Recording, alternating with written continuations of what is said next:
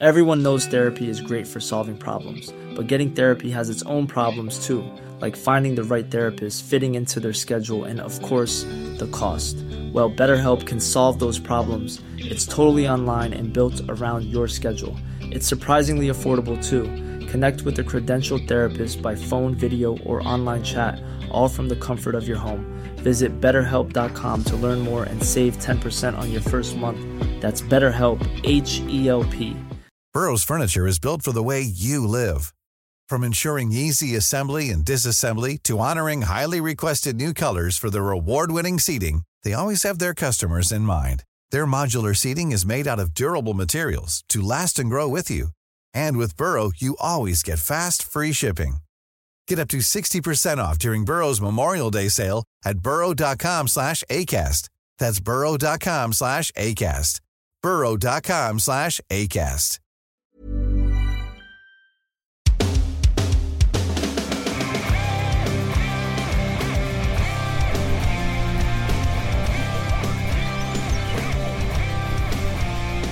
What's up, everybody?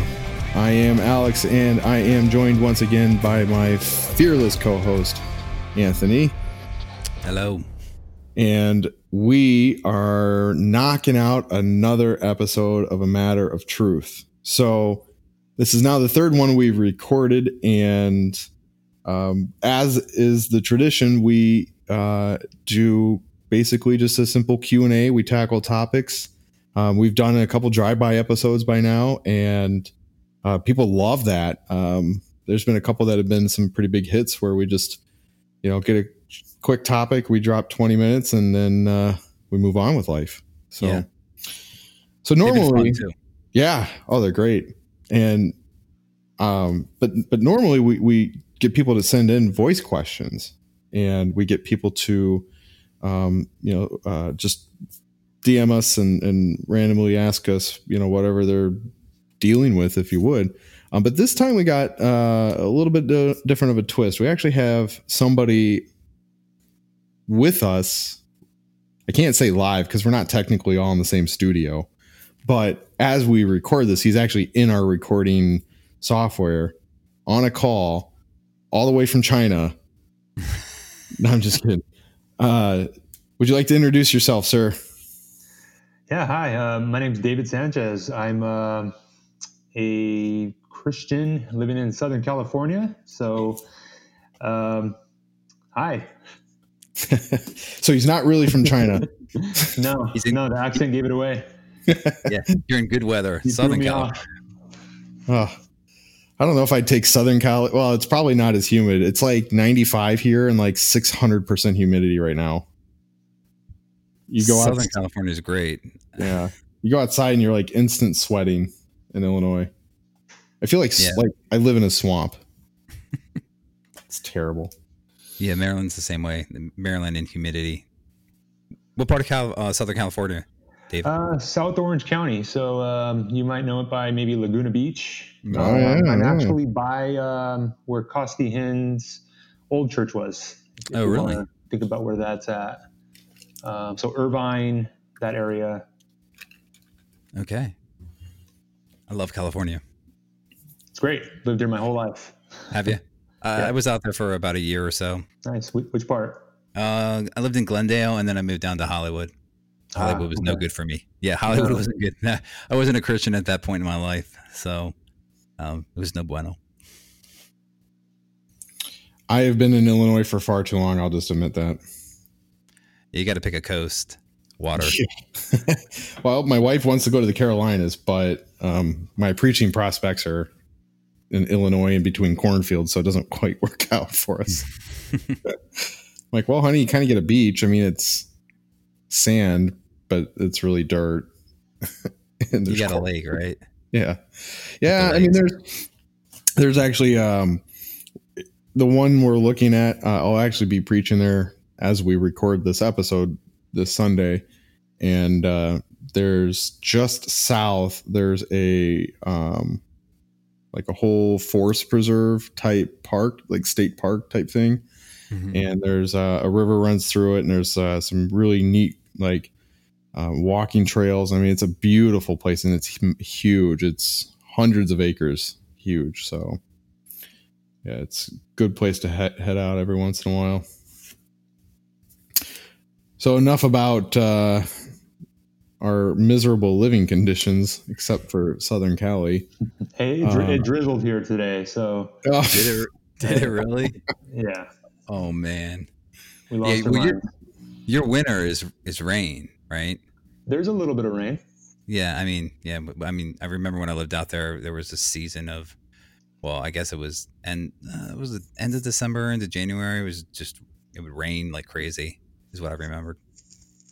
But I don't know. The beaches, I think the beaches on the East Coast, obviously they're a little bit warmer to swim in the ocean than out west, from what I remember. I think I've only been to Cali twice, and I haven't been to any of the beaches, so I can't really be a judge on that. So let's introduce our topic at hand. So, like I said, as we introduce the show itself, we bring, we'll get people to submit voice questions, and then Anthony and I just kind of, work through them and talk about them and how they impact the simplicity and, for the lay person, and from, the pastoral aspect, how do we encounter issues from a biblical standpoint?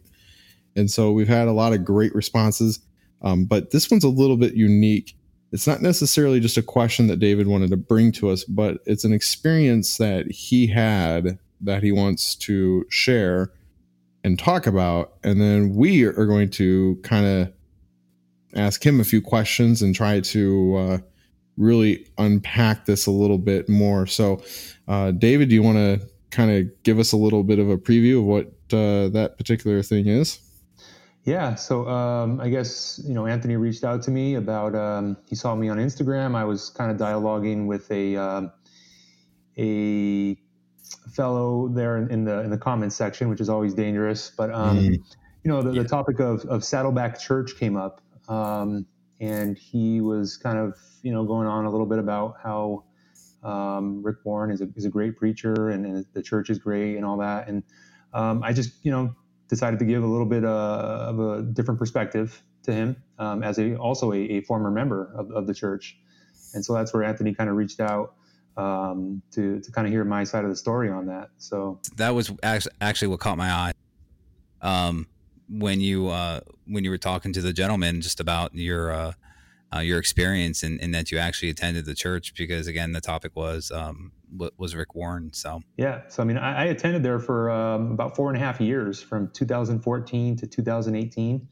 It was the first Christian church that I've been to.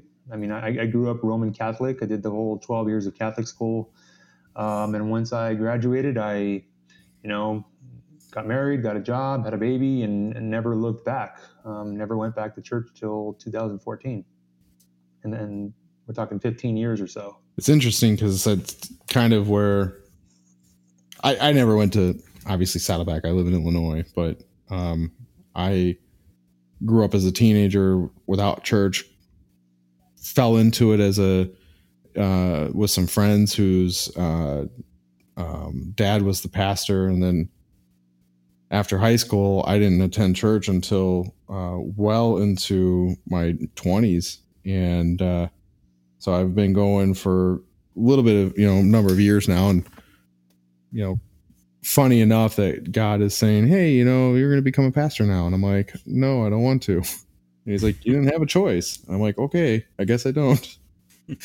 So I'm really intrigued with the whole Saddleback thing, because when I was really young in my walk, I can't say that I watched Rick Warren. There was always kind of something. There's a dog. There is a dog. There's two dogs. Nice. There was always something about the way he did his approach that I don't know, it just wasn't my thing. And so I never really watched him. But I caught some of his quotes and I was kind of thinking, he's not half bad. I never read any of his books, but it probably was maybe 4 or 5 years ago that I started getting into a few people that had some discrepancies and some issues with him. So I'm curious, can you kind of paint some of a picture of what your experience there looked like? Okay. So, I mean, when I think of Saddleback, I mean, I think of it being a huge Southern California presence, an international presence. They have over 150 ministries for people to get involved in. They do a lot of good work. They do a lot of work in the community, and they do a lot of work globally. The people are very warm. They're very caring, and you're definitely made to feel welcome. I guess the top thing for them is philanthropy, generosity, community, church growth, and all that. So that's all, what you're met with when you get there. And obviously the focus is purpose. When you think of purpose-driven life, what is God's plan for you? How can you better your life or add value or add some sort of spiritual meaning in a non-threatening way? So, for someone like me, if you felt like you lacked purpose, or if you're stressed or you're frustrated or you're insecure or depressed, come as you are, get involved. And on the surface, it all sounds great. You meet their needs, you earn their trust, but they never really get into doctrine, theology, and unfortunately the gospel. Wow. So what would you say, and Anthony, you can obviously jump in and ask questions too. But curious at what would you say your standard set of beliefs were while you were attending that church? For me, the biggest thing was purpose, and I was trying to discover my purpose, and I couldn't quite wrap my head around that one. You won't really hear Rick say anything heretical. The man knows his Bible. The problem is you just won't hear, you won't get any meat. You just kind of get a lot of self-enriching, palatable messaging that makes you feel kind of good and inspired, to go out and live a Christian life. So it is a lot about go out and be active, do good in your community, bring a neighbor. People need Jesus. Jesus solves, he doesn't go into Jesus solves all your problems, but, Jesus is the answer. There's not really anything to do with your salvation, other than maybe pray. If you're new here, pray the prayer at the end, and he'll say, "Congrats, you're saved," or "Congrats, you joined the family." So it's really a easy believism type thing, moralistic teaching. That's kind of what I got from there. What are you thinking, Anthony? It sounds a lot like the churches that the Joel Osteen type of churches. That's what initially came to mind. And actually, I spent a summer listening to Rick Warren via, I think it was One Place or something, where they have all that different sermons and stuff. And what I noticed about his preaching was exactly what David described. It was very, you have a purpose. It didn't dig into any kind of, the meat of scripture. To me, it was very much a seeker friendly type of atmosphere. Yeah. I mean, it's all the sermons are topical in nature. So naturally they're going to have to focus on bettering people's lives with a backdrop of scripture verses. I mean, I would argue realistically, maybe 10% of attendees bring a Bible every weekend, and I'm one of those. I don't think I ever brought my Bible there until it was time to leave. Did Rick Warren preach at every Sunday? No. Well, so when I first started attending, he was dealing with the suicide of his son. So that's kind of where I came in at. So there's a lot of guest speakers, but as I was there, he was there most of the time. But other times they'd have other senior pastors, or they'd have big names. They'd have Christine Kane. She brought humor. Judah Smith was actually the first person I ever heard. He was hilarious. And then Chad Veach, he brought his mustache. So it was that's they bring in some good, and they brought in some good names too. They brought in they brought in Ravi Zacharias one time, and I was blown away. They brought in Norman Geisler at some point. I remember hearing a message on that. So I mean, they would bring in a lot of big names. And with respect to the sermons and teaching, you mentioned Bibles and people that didn't bring Bibles. Did they preach from Scripture? So I would say they proof texted most of their, when they use Scripture, it was a proof text. So if you need you'd get the Jeremiah 29:11s, or you'd get the 2 or 3 are gathered in my name, but not reference church discipline type of things. Everything had to fit. So if the topic was 7 ways to not be so tired in your life, or something like that, you would find he switches between Bible translations a lot within the service. So you'll get a lot of the Message Bible too, to kind of make it even more plain or fit whatever the narrative ends up being. So you'll see, if he needs a key word, he'll go to a different translation a lot. That's real interesting. I actually had heard about that with respect to the Purpose Driven Life. He used something like well over 8 different translations to put that together. And to your point, the Message, the Bible, he quoted from it was 116 times. And then he'd go through, and there was the NLT, the NIV. I think if I recall, the only thing that didn't include was the Passion Version translation. That's shocking. It's not even a translation. And actually, that was one of my questions about what translation did he preach from, and you already answered that.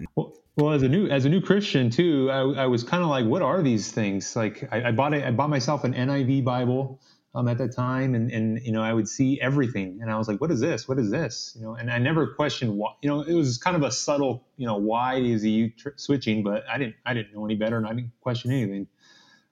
It just all made sense to me because it fit the message. Right. So not to change the flow of topic, I'm just curious, how many people would you say were there on an average Sunday? Gosh, I mean, there were multiple services, but if I was there in a typical service, see, they have a main worship center, then they have what they call like a tent, multiple tents.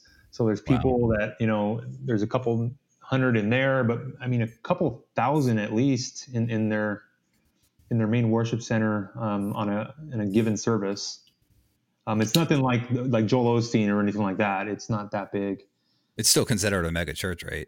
Yeah, I think you would call that a mega church. Yeah, I mean, when you can't get time with your pastor, I think you call that a mega church. Absolutely. Yep. Yeah, and that seems to be the problem with these types of churches is you can't get time with the pastor, and that pastor, their responsibility is to disciple those that are coming to teach the word. And my experience is I was raised Roman Catholic too, David, and went to 9 years of Catholic school.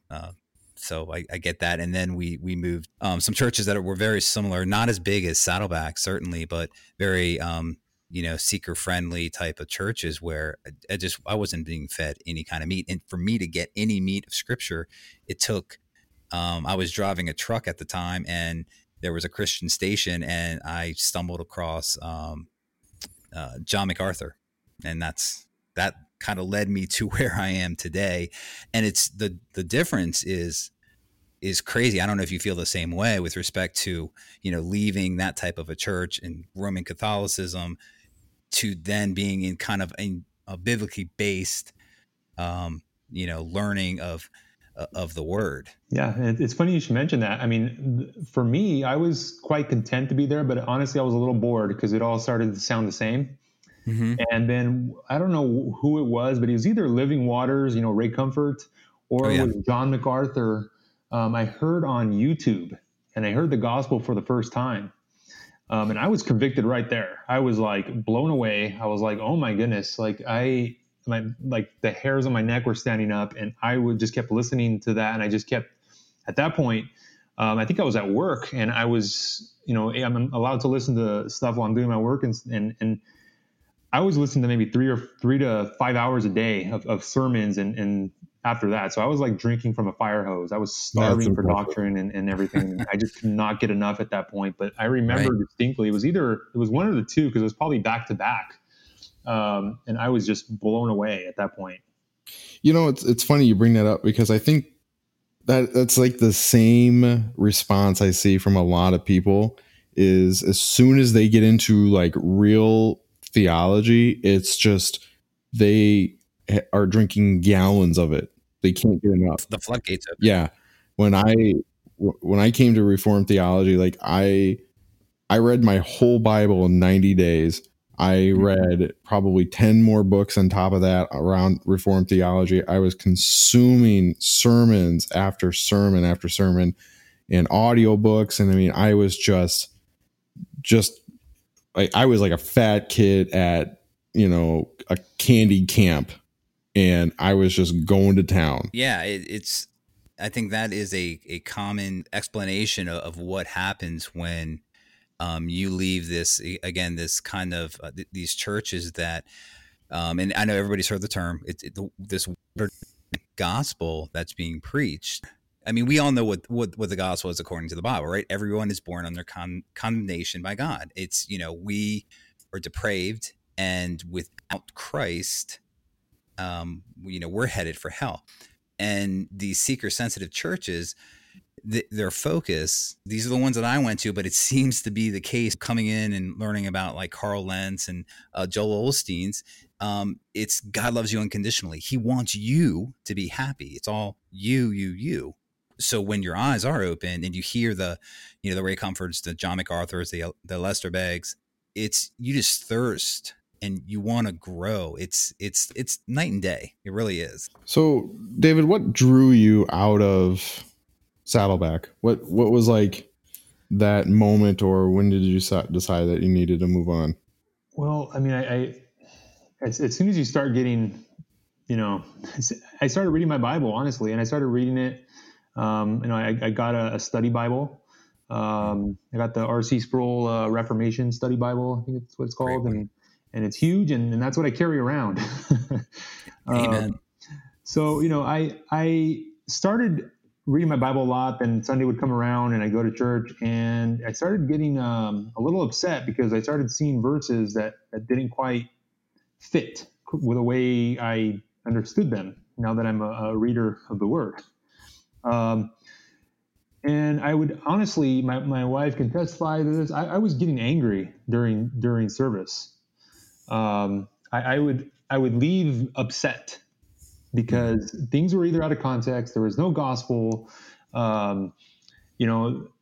are times where the name Jesus wasn't even said until closing prayer, and I distinctly remember that because it made me angry. And I'm walking around with thousands of people afterward, and I'm just angry. And for me, it took a couple months. I mean, honestly, it was hard because I had to, convince my wife. I have three boys, 14, 12, and 3. And at the time, they were 2 years younger, but they were all connected into the church too, going to their small groups and things like that. But one day, I mean, the last straw for me was I went to church, and I was already in a bad mood because I was at this church. And I heard they started singing "Reckless Love," and it was right around the time when it came out, and there was that controversy: is God's love not reckless and all that. And I was upset. I mean, I wanted to walk up to the stage and yell. I honestly, something came over me where I'm like, I got to go and tell everybody God's love isn't reckless. Like, I was angry. And that same service, the pastor who wasn't Rick, it was a different pastor. He went through the whole sermon. Without saying Jesus' name until closing prayer. And so I knew right there at the end of that service, I can't come back here. Like I'm listening on YouTube and I'm hearing just rich truths, just wonderful things about who God is. And then I'm coming here and I'm learning, how to be a good parent or how to be a good neighbor, which is fine in itself, but it doesn't save. And so for me, it was I need to get out of here. that was kind of I've had enough moment. Wow. That reckless love thing. This is in my current church. It's like they're riding this fence. The pastor is really, he digs into scripture, and it's great. But they brought in an associate pastor who's opening up another church in our area, and beginning of the service, they sing "Reckless Love," and then he goes into that term and using that term to describe God in his sermon. And my wife had to kind of tell me she's like, if you want to leave, but you need to calm down. The idea with respect to the seeker sensitive church and this man centric, these sermons, and, being able to describe God how you feel fit in man terms, in human terms, and dumbing him down. It's common. So, you telling that story, I was just having flashbacks because I can totally relate to that. And it's a tough thing to convey what I've found to the people that attend that church with you, that you talk to, that you're in Bible study with, because they're like, oh, well, it's just a song. It's, it's not a big deal, or, it's just a term. And, so with that being said, how has that been with respect to friends you have there and interacting? And when your eyes were opened, how did you reach out to them, and just what did that look like for you? I mean, I tried talking to a few people. I guess the immediate thing is, well, maybe I can be the change at the church. Right. Unfortunately, 40 years of that, 40 years they've been around, you can't really do that. And yeah, I think most people were not, confrontational. I certainly wasn't trying to be confrontational with people, but I just kind of throw hints and stuff here. I mean, I had a conversation with my neighbor who goes there the other day about this, and I pointed him to American Gospel, the film. Mm-hmm. And so I sent him a link, and he was like, yeah, you know what, he understood what I was saying about proof texting and where's the gospel and stuff like that. So, and it's actually funny. Rick's daughter and his son-in-law live in my neighborhood. I mean, they're literally 3-4 minute walk away. Really? They're right here. So, I mean, they're nice people, right? They're nice people. They're very kind when I walk my dogs or walk with my children and everything. But I found that I can't really convince anybody. And if I'm going to use worldly means to try to convince them, then I've failed anyways, right? So I guess the best I can do is preach the gospel and let that seed be planted. And like I said, if you point them the right way and you start, putting things out there, maybe they'll see it. Plant the seed, yeah, absolutely. So when you did actually leave, was there any blowback or any sort of conflict between you and your wife and your kids, or was it like an aha moment for all of you? How did that really pan out? My wife was like, whatever you want to do. So she was very supportive in that. She's just like, go find us a church. I trust you. So that was really helpful to have that support. My oldest, 14, he was kind of tied in there. So he was, not happy, but he wasn't really upset about that. And then my middle, he was like, yeah, I'm not really learning anything here. So I'm like, okay, sorry. So they were okay. They were okay leaving. They still have friends there that attend there. So I didn't really get any blowback from the family, and I don't think anybody in the church really, outside noticed. Of a few people, they didn't even notice. So I don't think anybody really notices the people going out the back door, right? When the front door is huge. Yeah, the unfortunate side is, especially in these bigger churches, is the back door tends to often be just as big as the front, with 500 people walking in the front and 250 walking out the back.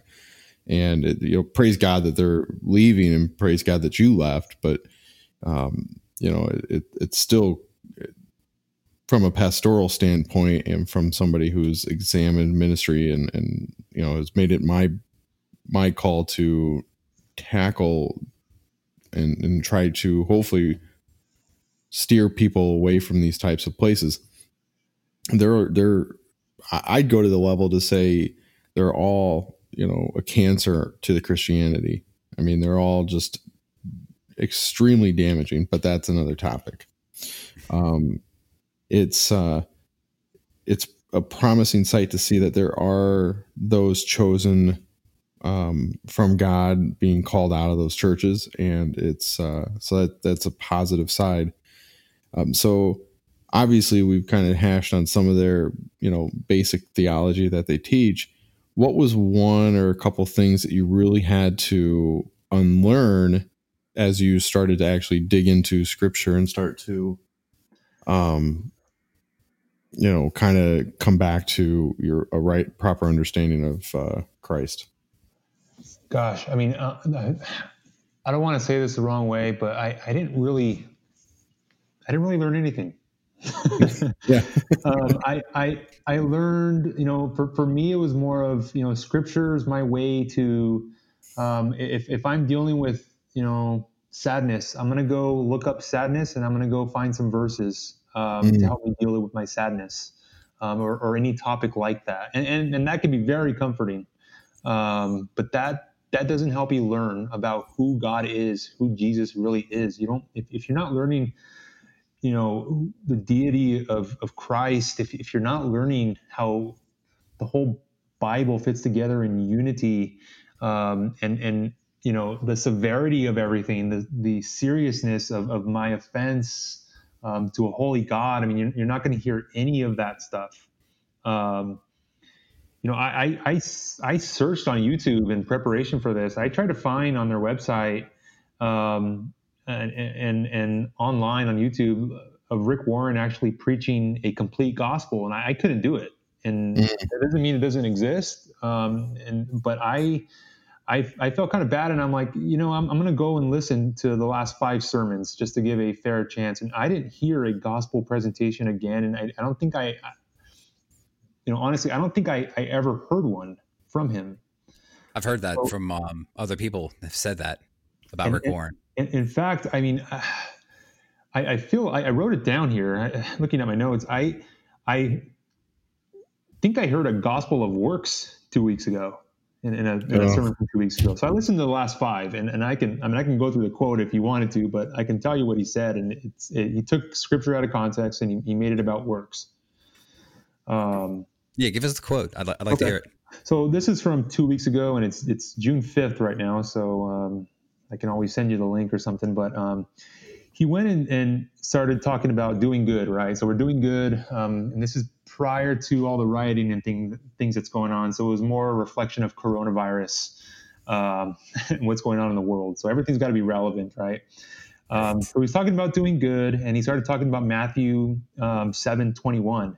So, not everyone who says to me, Lord, Lord, will enter the kingdom of heaven. And instead of explaining the context of that verse, he made the verse about doing good, or you may not get to heaven.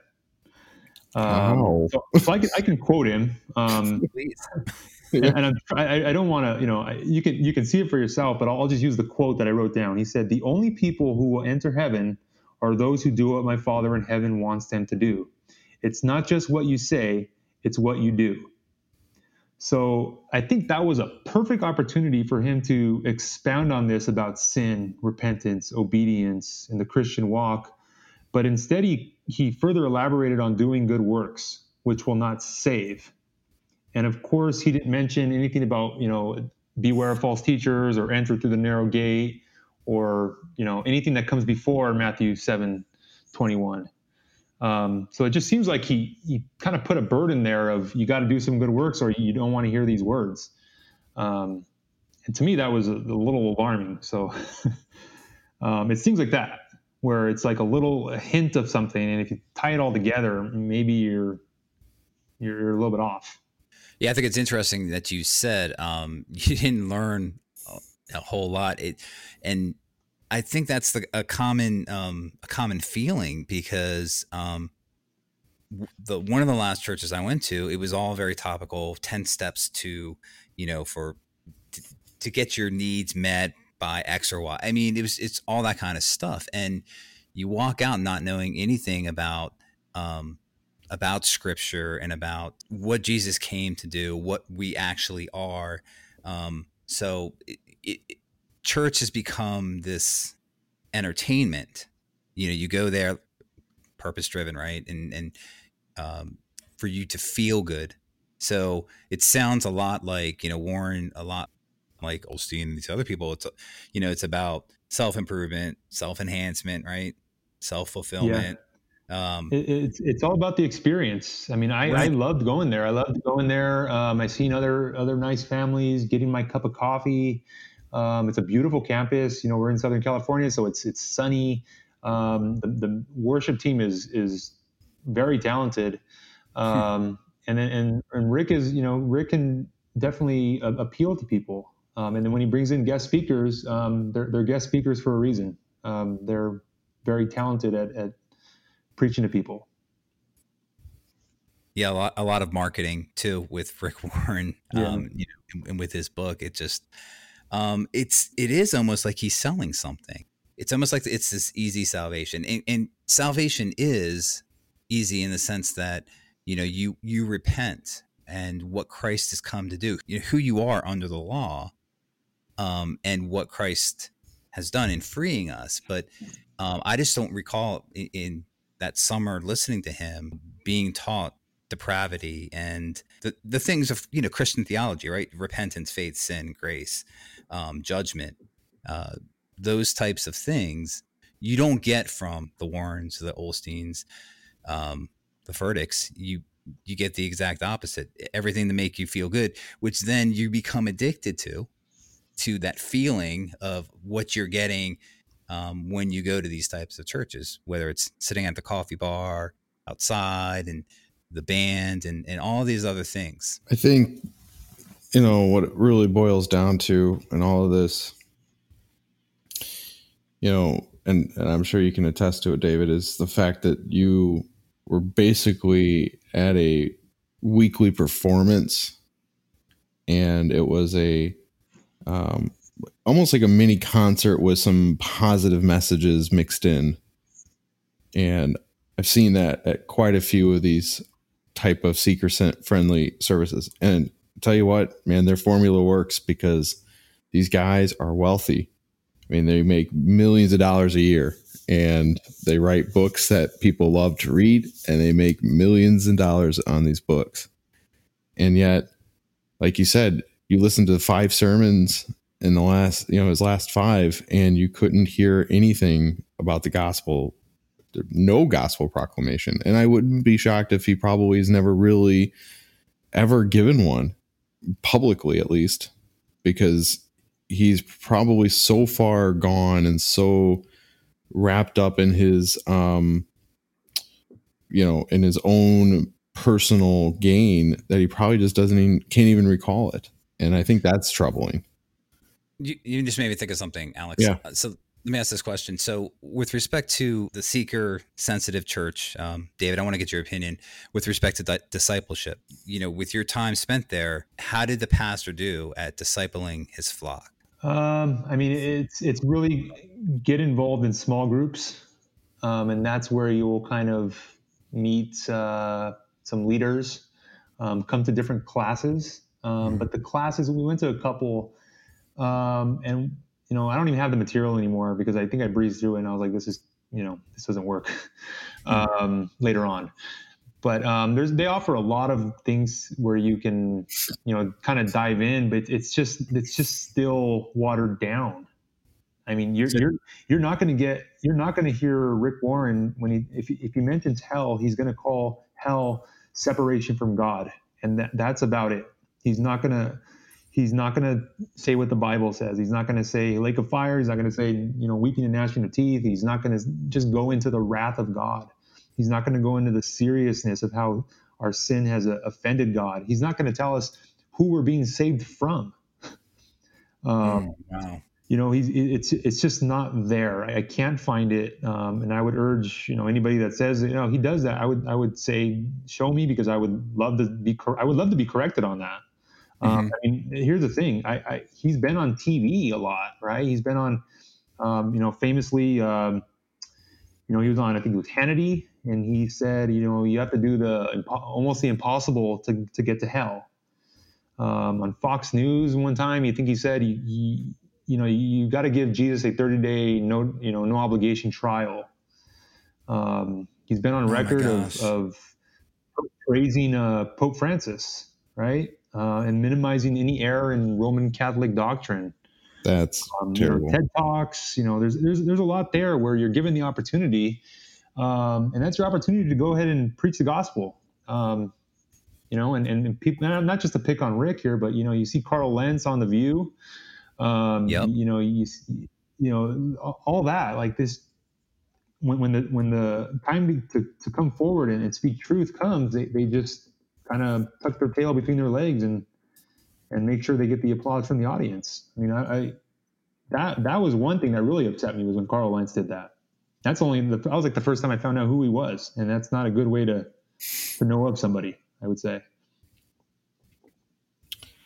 I've noticed too, Warren has a tendency to be kind of a Catholic apologetic type person, and not an apologetic in the manner of like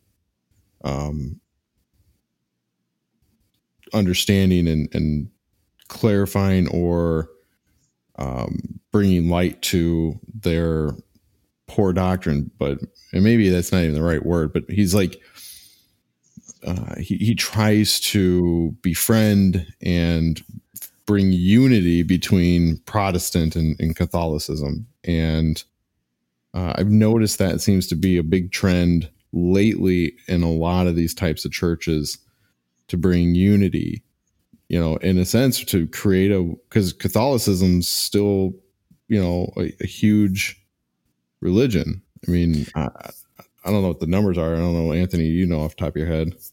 Oh, I mean, yeah, Roman Catholicism is I mean, it's huge. I think with Pope, this particular Pope, I think some of the old school Catholics have a real problem with how liberal he is. But to your point, I think Warren is definitely leading the front with respect to locking hands with all religions. Yeah, I think in the purpose-driven life book, he quotes Mother Teresa, and sorry if I offend anybody here, but I'm not sorry. Mother Teresa believed there were multiple ways to get to heaven. Mm-hmm. She didn't believe that Jesus was the only way to the Father, to heaven. And I have a hard time understanding these people that, they don't put their stake in the ground of Christ. And they want to walk that line of being able to appeal to the masses. And that's the whole thing with the idea of one church. We all worship the God. Yes, the God. Right. But it's, and I think it's interesting that, David, what you said about Rick Warren, and I know I've said this probably on like almost every podcast that I've sat in with you, Alex, and now with this. What did you say, David, that Rick Warren said to give Jesus 30 days or something? Yeah, give him like a 30 or 60-day trial. And money back guarantee or something. I mean, I'm sure you could find the clip somewhere too, but if that's kind of like the effort to try to sell Jesus, I mean, there's no selling, and that's the thing. The idea of selling Jesus, and I go back to Jeff Durbin saying, you didn't hear Paul saying, "Give Jesus a try." That when he said that, when Jeff Durbin used that, I was just blown away. I'm like, wow, that is so true. Scripture, you never read about Paul, Peter, any of the apostles saying, try on Jesus, see how he fits. That is not how the gospel was preached. I don't know how you can reconcile, these types of pastors, how they do that. And they're given the opportunity time after time. God has provided a platform for these people to be on Katie Couric, CNN, Larry King. And you see the difference between when John MacArthur sits on Larry King and say a Carl Lentz sits and talks with Katie Couric, something. They're wishy-washy. Yeah, MacArthur's usually never invited back. Yeah, exactly.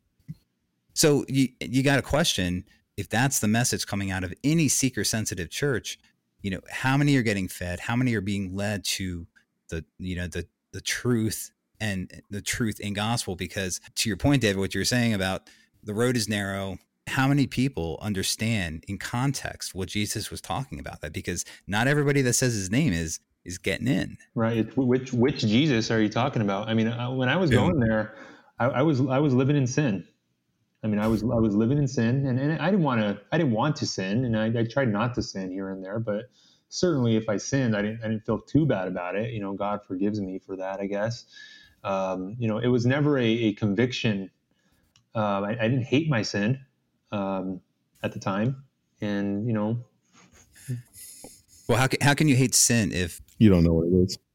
Right? They're not preaching on it. They're not preaching about you're depraved, you're a sinner, and it's an ongoing process. The sanctification, it's progressive, right? I mean, we'll talk about that one later.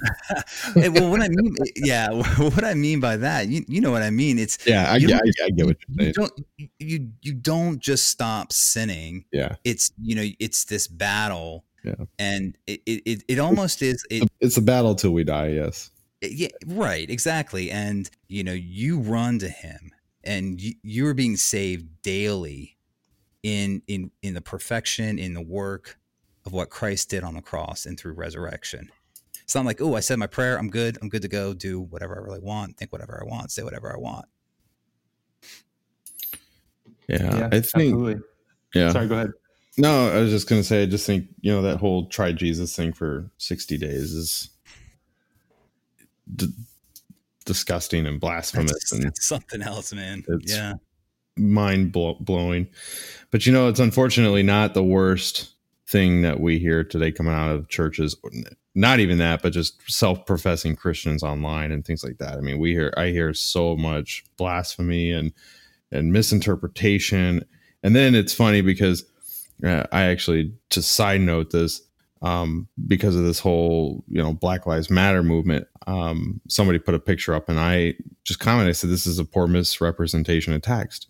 And they kind of barked at me and were like, well, this is, not the point for that. This is just to signify unity and stuff like that. I'm like, no, but you're literally taking the text out of context and to justify something. I actually unfollowed the person. I'm like, I'm not going to deal with that crap.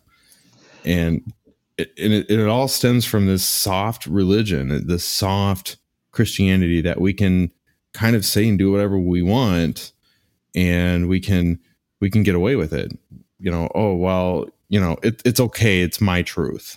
Or, well, if, all these other Christians say and do these things, then it's got to be okay because they're all doing it. I would say, where is the fear of God?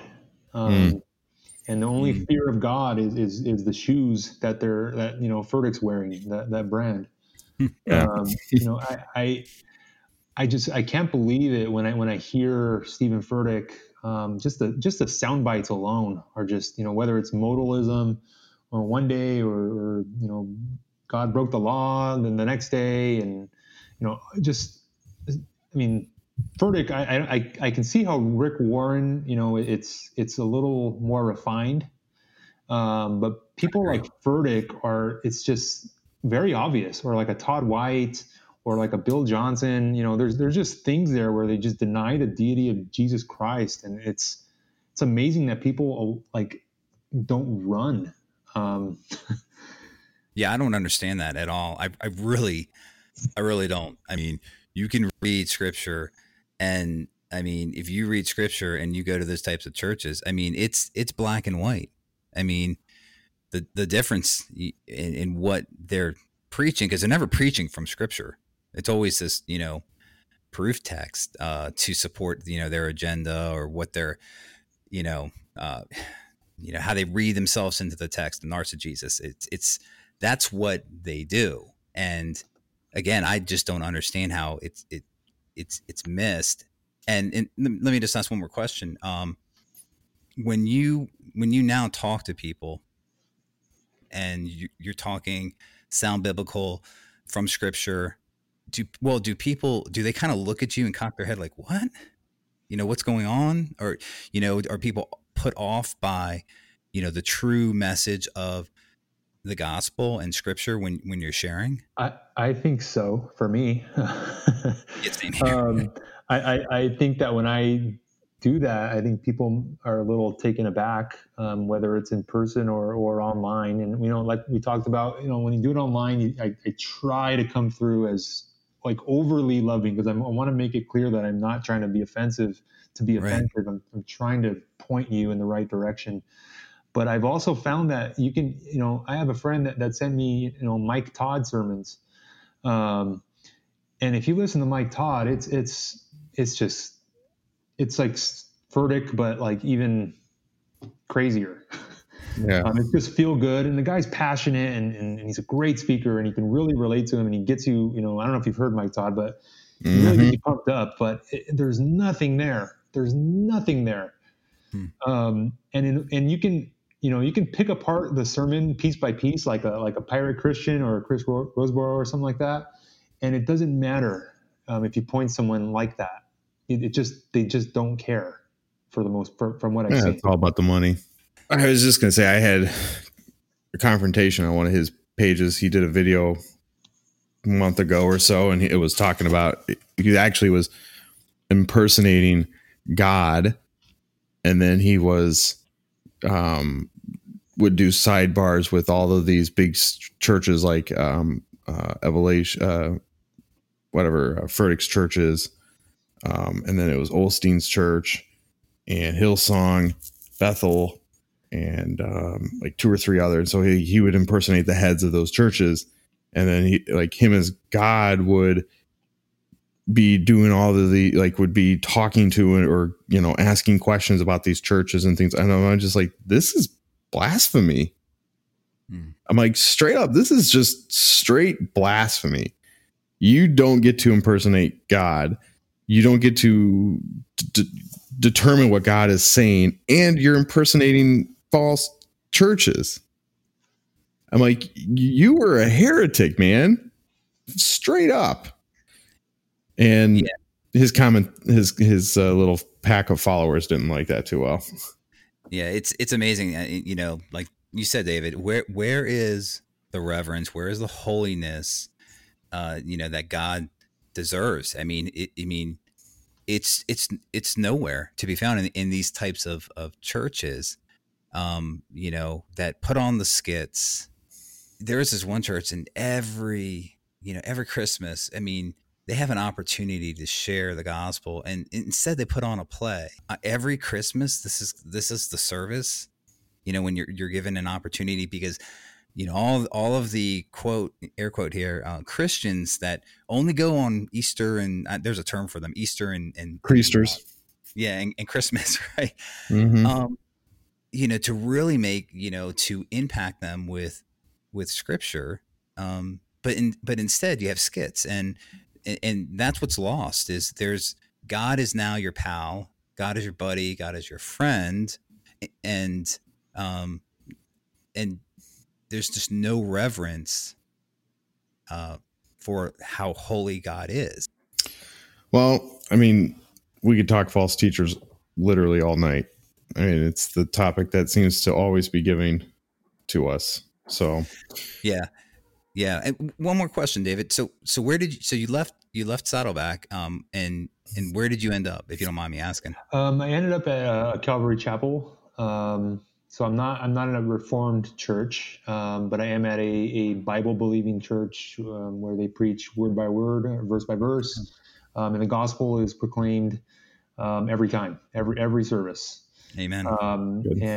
I was literally in tears when I was looking for a church, and I was like, I'm praying to God, and I wanted to hear, I wanted to be guided to a biblical church, and I was in the car listening to a radio station out here, and I heard a pastor, and he sounded great. Like, he was preaching church history, and he was reading through Romans, and he was connecting everything. And I was like, wow, this is amazing. I wish I had a preacher like this. So I looked him up, and it turns out he's local.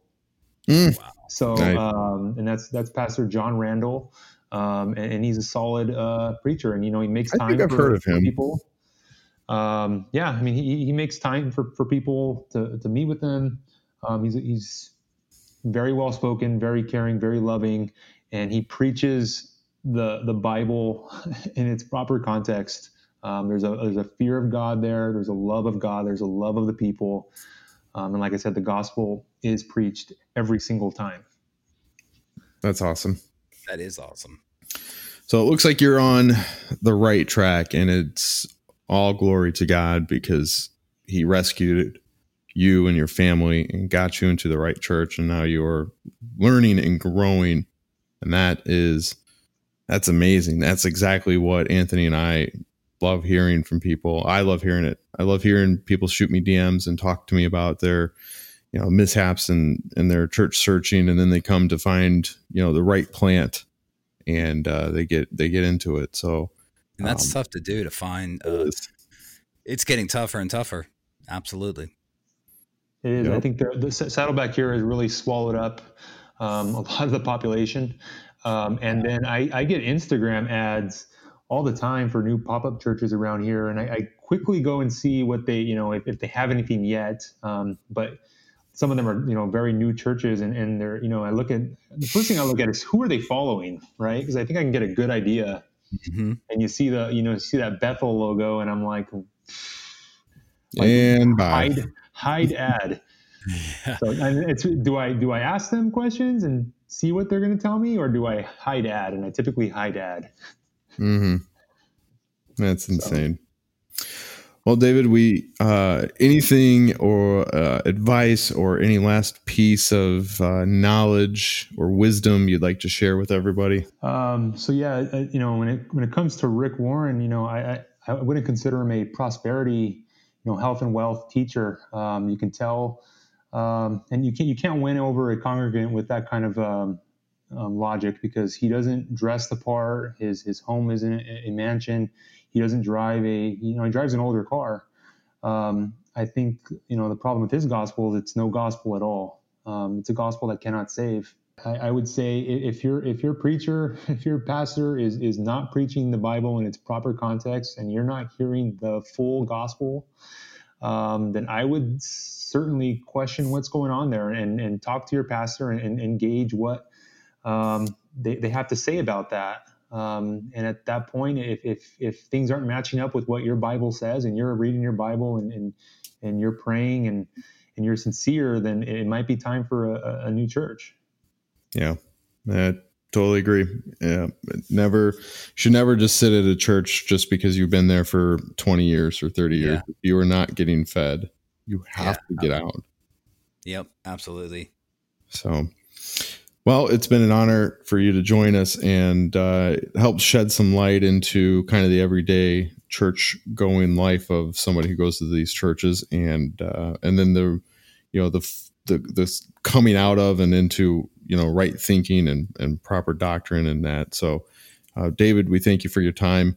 And we know this episode was a little bit longer, but I think it was well worth the listen. I think people really can really get a lot out of this as we, continue to just go through all of the things that are kind of on the table that people are wanting to know about. And so, yeah. And David, thanks for taking the time. And it was a blessing to have you on, talk with us, because these are the kinds of questions that we get. I know I get, and I feel I'm right there in a lot of ways. So it was a blessing to me to hear some of your testimony and the path that God has put you on. Yeah, no, thank you for having me. It's been a true pleasure to talk to you guys and meet you guys.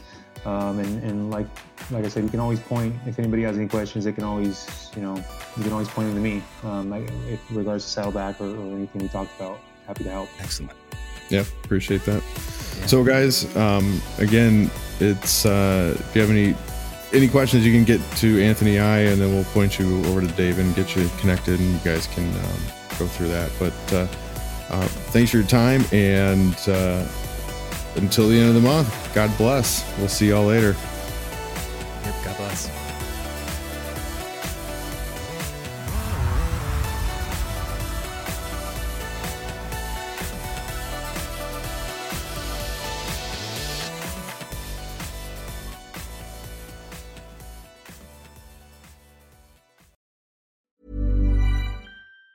Planning for your next trip? Elevate your travel style with Quince. Quince has all the jet-setting essentials you'll want for your next getaway, like European linen, premium luggage options, buttery soft Italian leather bags, and so much more. And it's all priced at 50 to 80% less than similar brands. Plus, Quince only works with factories that use safe and ethical manufacturing practices. Pack your bags with high-quality essentials you'll be wearing for vacations to come with Quince. Go to quince.com/trip for free shipping and 365-day returns.